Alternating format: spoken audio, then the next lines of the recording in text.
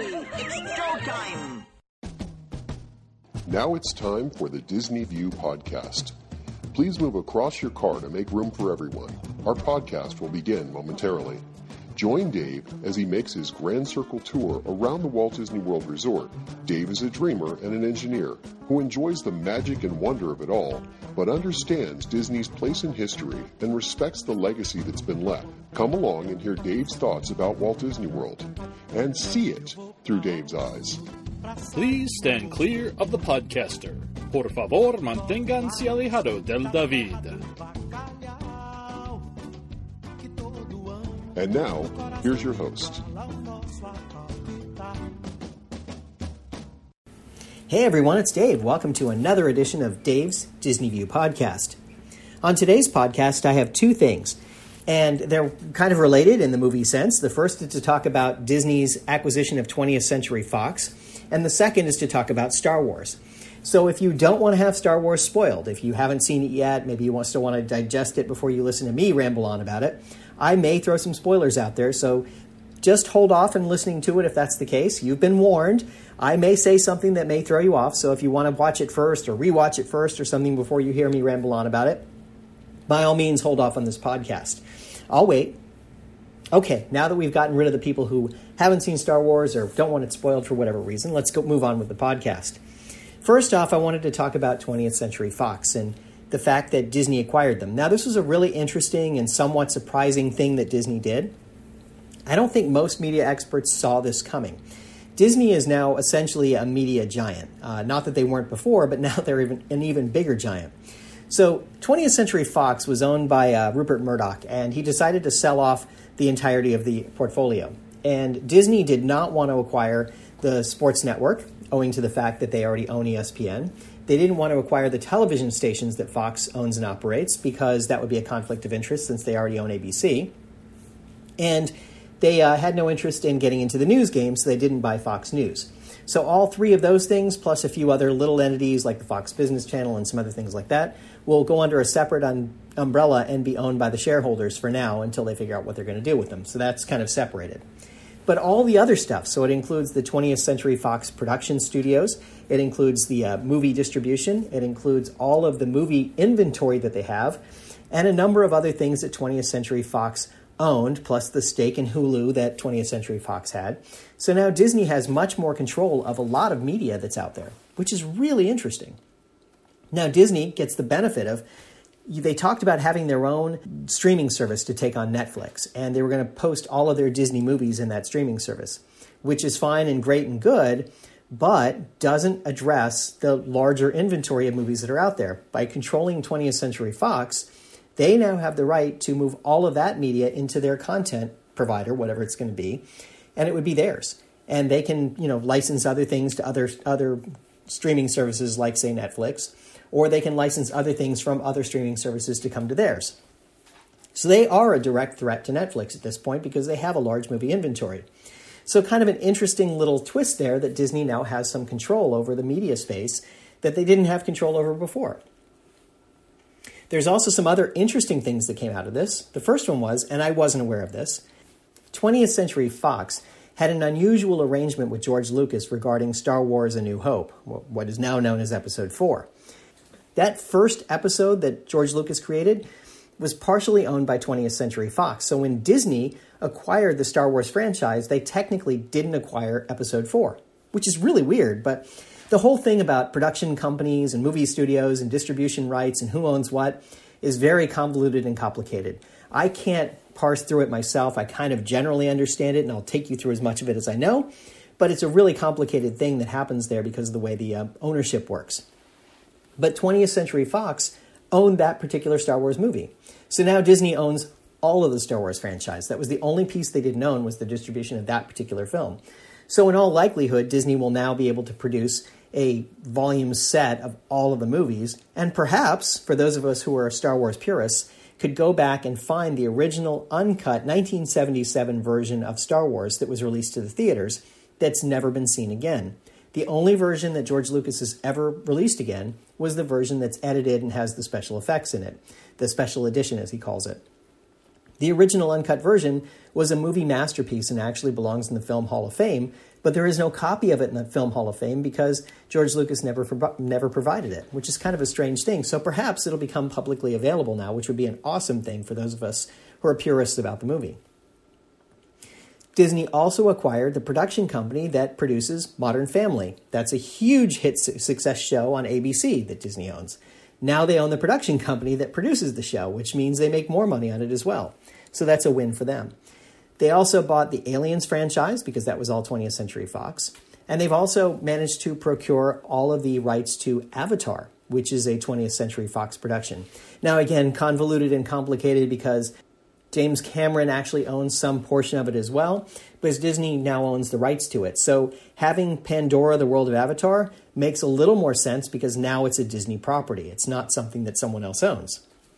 I always wondered about that because it was something that Disney didn't own, so why would they create a land around that? But now they own it, so there's really no risk of something happening or them losing it or the agreement ending and them having to figure out how to change the property. They may change it anyway organically, but they don't have to remove it because of the licensing, which is a really kind of a funny thing. So this is the second time Disney has gotten into a deal with a movie studio. When they opened what's now Disney's Hollywood Studios, it was originally known as Disney's MGM Studios.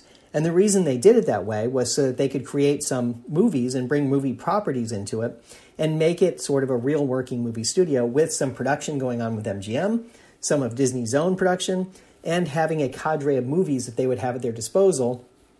They have to license them, but through the agreements they had, it would be easier to do so. So there was a lot of interesting things that happened, but then once that ran its course, that was the end of that, and we never heard from Disney looking at another movie company again. And then they went out and they bought 20th Century Fox. So I find this really interesting that they've made this change and they become this media giant now. And they're going to do so many different things. I wonder where it'll all lead for them. And I also wonder if this relates back to some of the changes in Disney's Hollywood Studios. Because, you've got the Star Wars land, you've got the Toy Story land, you've got this other amalgamation of different things that Disney owns. I wonder if they're going to make it somehow some branded movie-themed park or something, and then make it fit in that way. So we'll see. It didn't really fit as just a Hollywood Studios, but I wonder if it's going to be something else that'll better fit with the thematic things that they have in mind. Interesting. I found the whole thing just really fascinating and a little surprising, and I'm kind of interested to see what happens with Disney and what they do with all this property that they bought. Because now they have so much ability to distribute in a broader sense and to own a lot more production of movies. The other part of it is, Netflix, Showtime, HBO, all of these other smaller players are now funding movies and making movies themselves directly for their streaming services. I have to wonder if Disney's going to try and leverage this to try and make some smaller scale productions in addition to their big budget productions that then would go directly to streaming. So they have some streaming content that would be available that's a Disney branded streaming content or a 20th Century Fox branded streaming content. But, so like you hear something that's a Netflix original. Well, what if it's a 20th Century Fox or Disney original? And they do something that's a little bit different.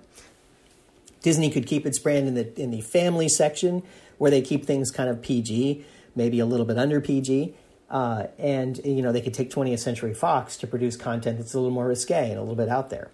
You look at some of the other things that are happening around the landscape of media, and you see a lot more production companies directly streaming to consumers. CBS All Access took a big risk by creating Discovery, the Star Trek series, and charging a premium for people to come in and get the CBS All Access and be able to get to it. It's a fascinating show, and I think they got a win with it. So really kind of interesting because I think it moves the needle in a different direction where more streaming content is going to be what it's all about. And perhaps, given net neutrality and how certain companies will have more say in what gets streamed and what's quick and what's not, perhaps Disney will have more leverage and more muscle in an ability to be able to stream their content and get it into viewers' hands. So we'll see, and I'm sure they'll come up with a price point that works. Netflix is whatever, $7-8 a month. I'm sure Disney will be in a comparable scale and will find a way to make it work. And given that ESPN is going to less and less cable outlets because people are starting to cut the cord more and go more to streaming, Disney has figured out how to distribute ESPN and some ESPN content directly to consumers through their devices and their smart TVs rather than going through cable. So, you can see that this could be potentially, you could have a package that would be beneficial Disney could package up ESPN and their movie streaming to one package, or maybe they keep the Disney movies separate, Fox separate, and they create a package that would be all three things. Who knows? I'm sure the bean counters have figured out a way to make this work and be profitable, but we'll see where it all nets out. I'm just kind of interested because it was a surprise announcement. And then second, I wanted to talk about the Star Wars movie, the new Star Wars movie, The Last Jedi, Episode 8. And I got to tell you, I really enjoyed it. I went in with expectations that it was going to be enjoyable, and I'd probably walk out of there going, yeah, it was pretty good. And pretty much it met my expectations. I heard people before I went to see it saying, yeah, it was a 10 out of 10. It was an awesome film. It was probably the best Star Wars film. And I have to disagree slightly. It was a really good film. I would rate it maybe a 7 or 8 out of 10, probably an 8 out of 10. And I really enjoyed the storyline and where they went with it. I think it was intriguing, kind of the way they developed some characters and did some things. But as my older son had told me when Episode 7 came out, they've changed the nature of Star Wars, and it isn't Star Wars anymore. It is, but it's not, because they've come up with some different direction on some of the characters and some of the things that they do. And it's a little troubling because it's just different, right? It's not that it's bad, it's just different from what, we think of as, people who are older like me, who think of as canon and remember Star Wars coming to the theaters and The Empire Strikes Back and so forth. You saw those and you kind of felt a certain way about them, and this has a different feel to it. And that's not to say it's bad, it's just different. And it was really entertaining and most enjoyable. And, I'm watching it and I'm thinking to myself, wow, it dragged a few times along the way, but they really told a nice sweeping story, and they went back and forth between different story points and talked about different things. A couple of scenes I especially loved. When Rey handed Luke the lightsaber and they finished that scene, Luke chucks it over his shoulder. That was just so awesome, and walks away. I mean, you can't ask for more than that. That was just such a great scene. Luke's a crotchety old man and he doesn't want to train Rey. Luke made a mistake at some point in his life. So, there was this whole thing going on there about how that felt and sort of the way that played out. And it felt kind of like it was weak because that's not who Luke would have been, I wouldn't think. But I guess, we put even our movie heroes on pedestals, and, the fact that he made a mistake, okay, that's the way it goes in life, right? So he made a mistake and he let Kylo grow and whatever. That was interesting. And he didn't want to train Rey, and he finally wound up starting to train her. I thought that was kind of funny. The fact that Yoda makes an appearance was great. Yoda had a great line about the books. Page turners, they are not. What a great line. Just so funny talking about the old Jedi texts. And then you had the whole sequence with Luke training Rey and talking about how it was the Force is not about just lifting rocks, which is especially funny since that was one of the key things that came out in the Star Wars movies, especially in Episode 5 when he's being trained by Yoda and he's lifting rocks. So it's kind of funny that they would use it that way. And in fact, there were two somewhat popular songs that talked about it that way.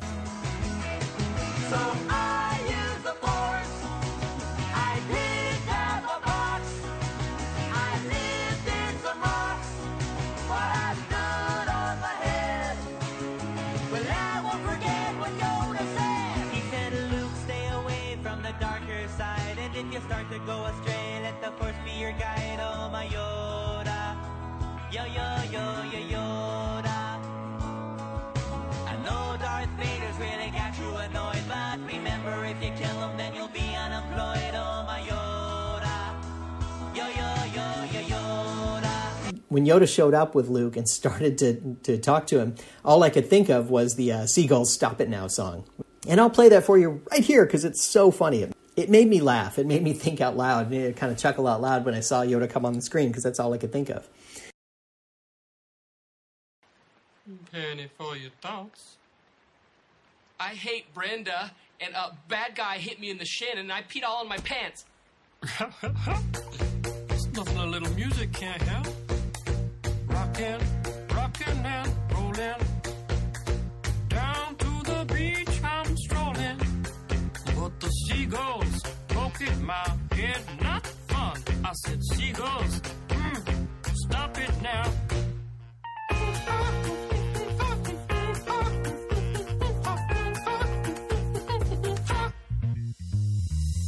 Everyone told me not to stroll on that beach. Said seagulls gonna come, poke me in the coconut, and they did.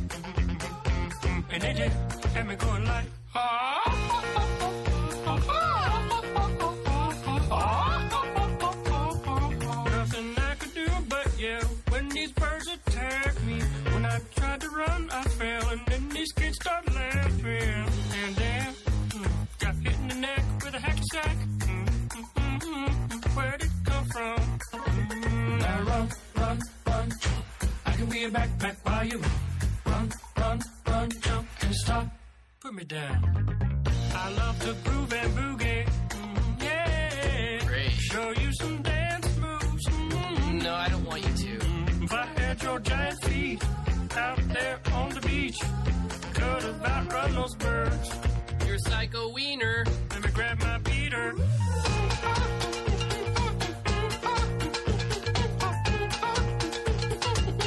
Stop it, please. Don't hit me. Please. Don't hit me. Come on, man, quit that banging. Hey, what's that stank? You put a fish in our basket. Oh, yeah. I forgot I did that. You owe me an apology. Just hold your breath and see when the time is right. Birds will back your face. Now run, run, run, jump. I can be your backpack while you run. Swing from a hairy vine. I can be your backpack while you climb. Stand on one hand and lift rocks with your special gift. Run, run, run, jump. Now breathe. That's good. Like that. Like that. One day I was walking and I found this big log. Then I rolled the log over and underneath was a tiny little stick. And I was like, that log had a child. Listen, boy, someday when you are older, you could get hit by a boulder. While you're lying there screaming, come help me, please. The seagulls poke your knees.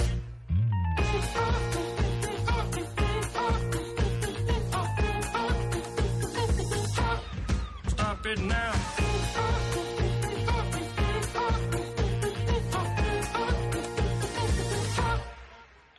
Yeah, whatever, you're sort of pitchy. Didn't like it? Listen, man, I'm not your friend. Don't fall asleep.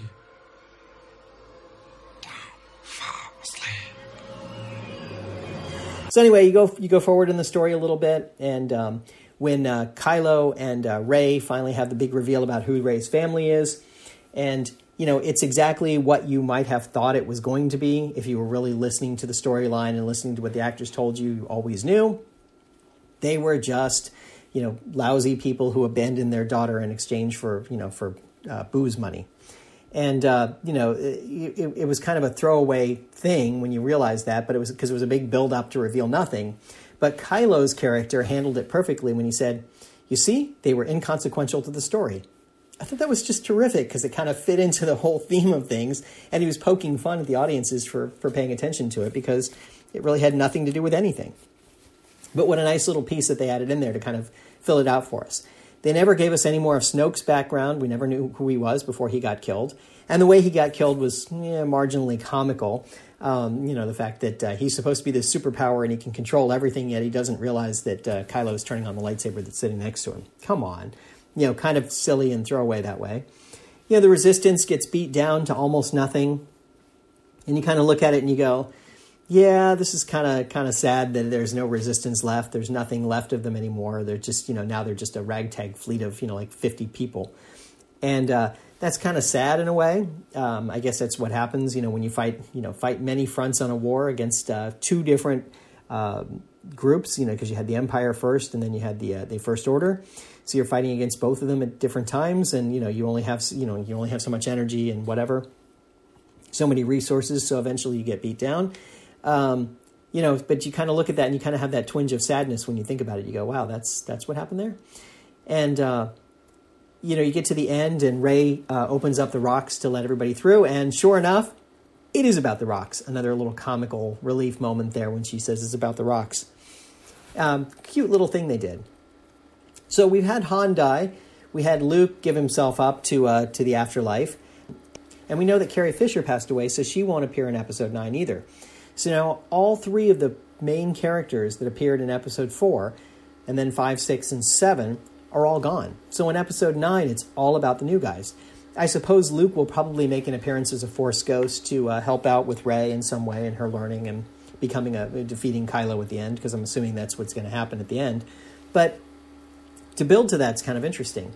And I thought there was a nice little subplot there with the you're seeing kids on different planets, and you're realizing that they're all influenced by the midichlorians too.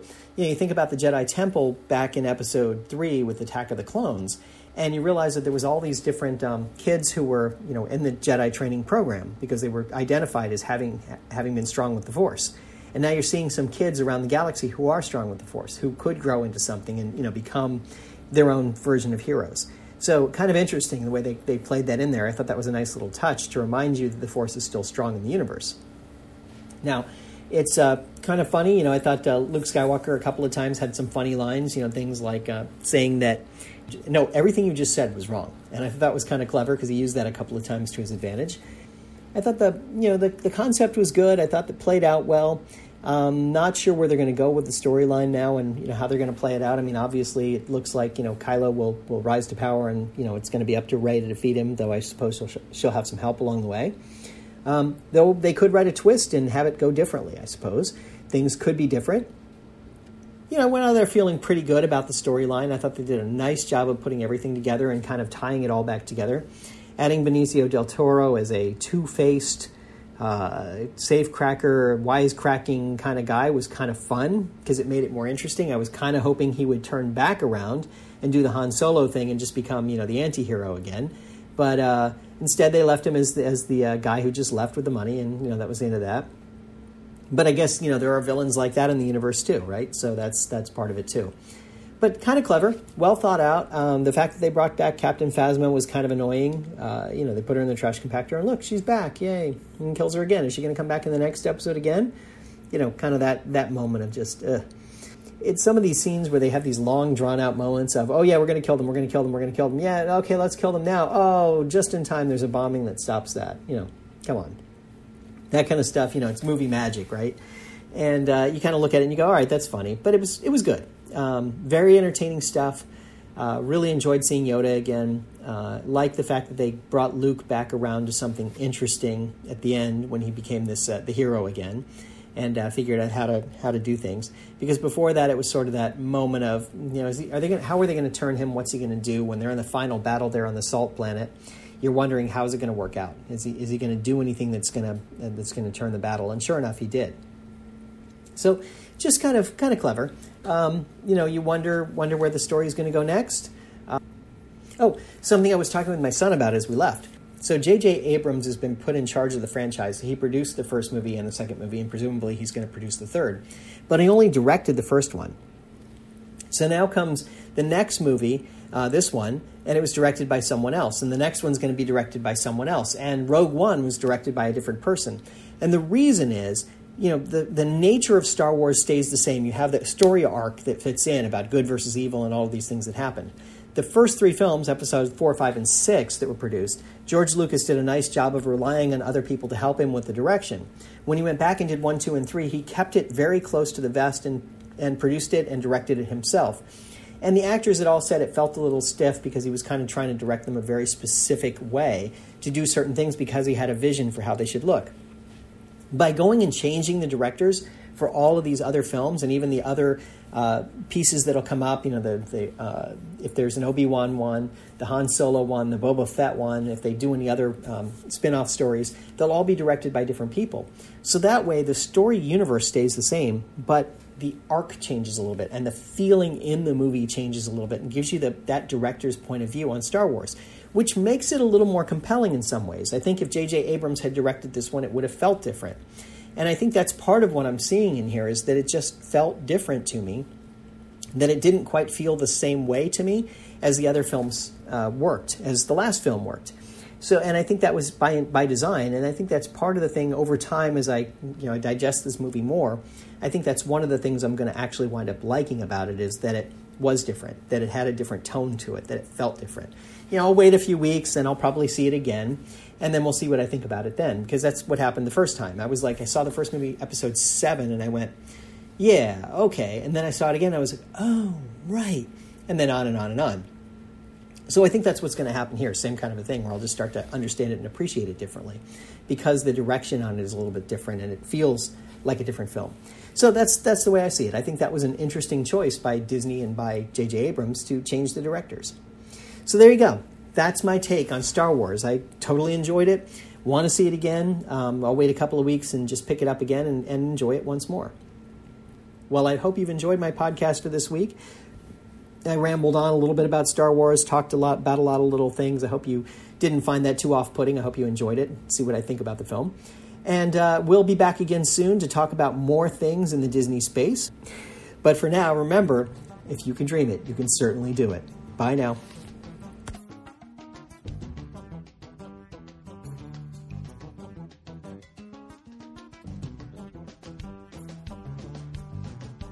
Thank you for tuning in to the Disney View podcast. We hope you had a pleasant stay and arrive home safely.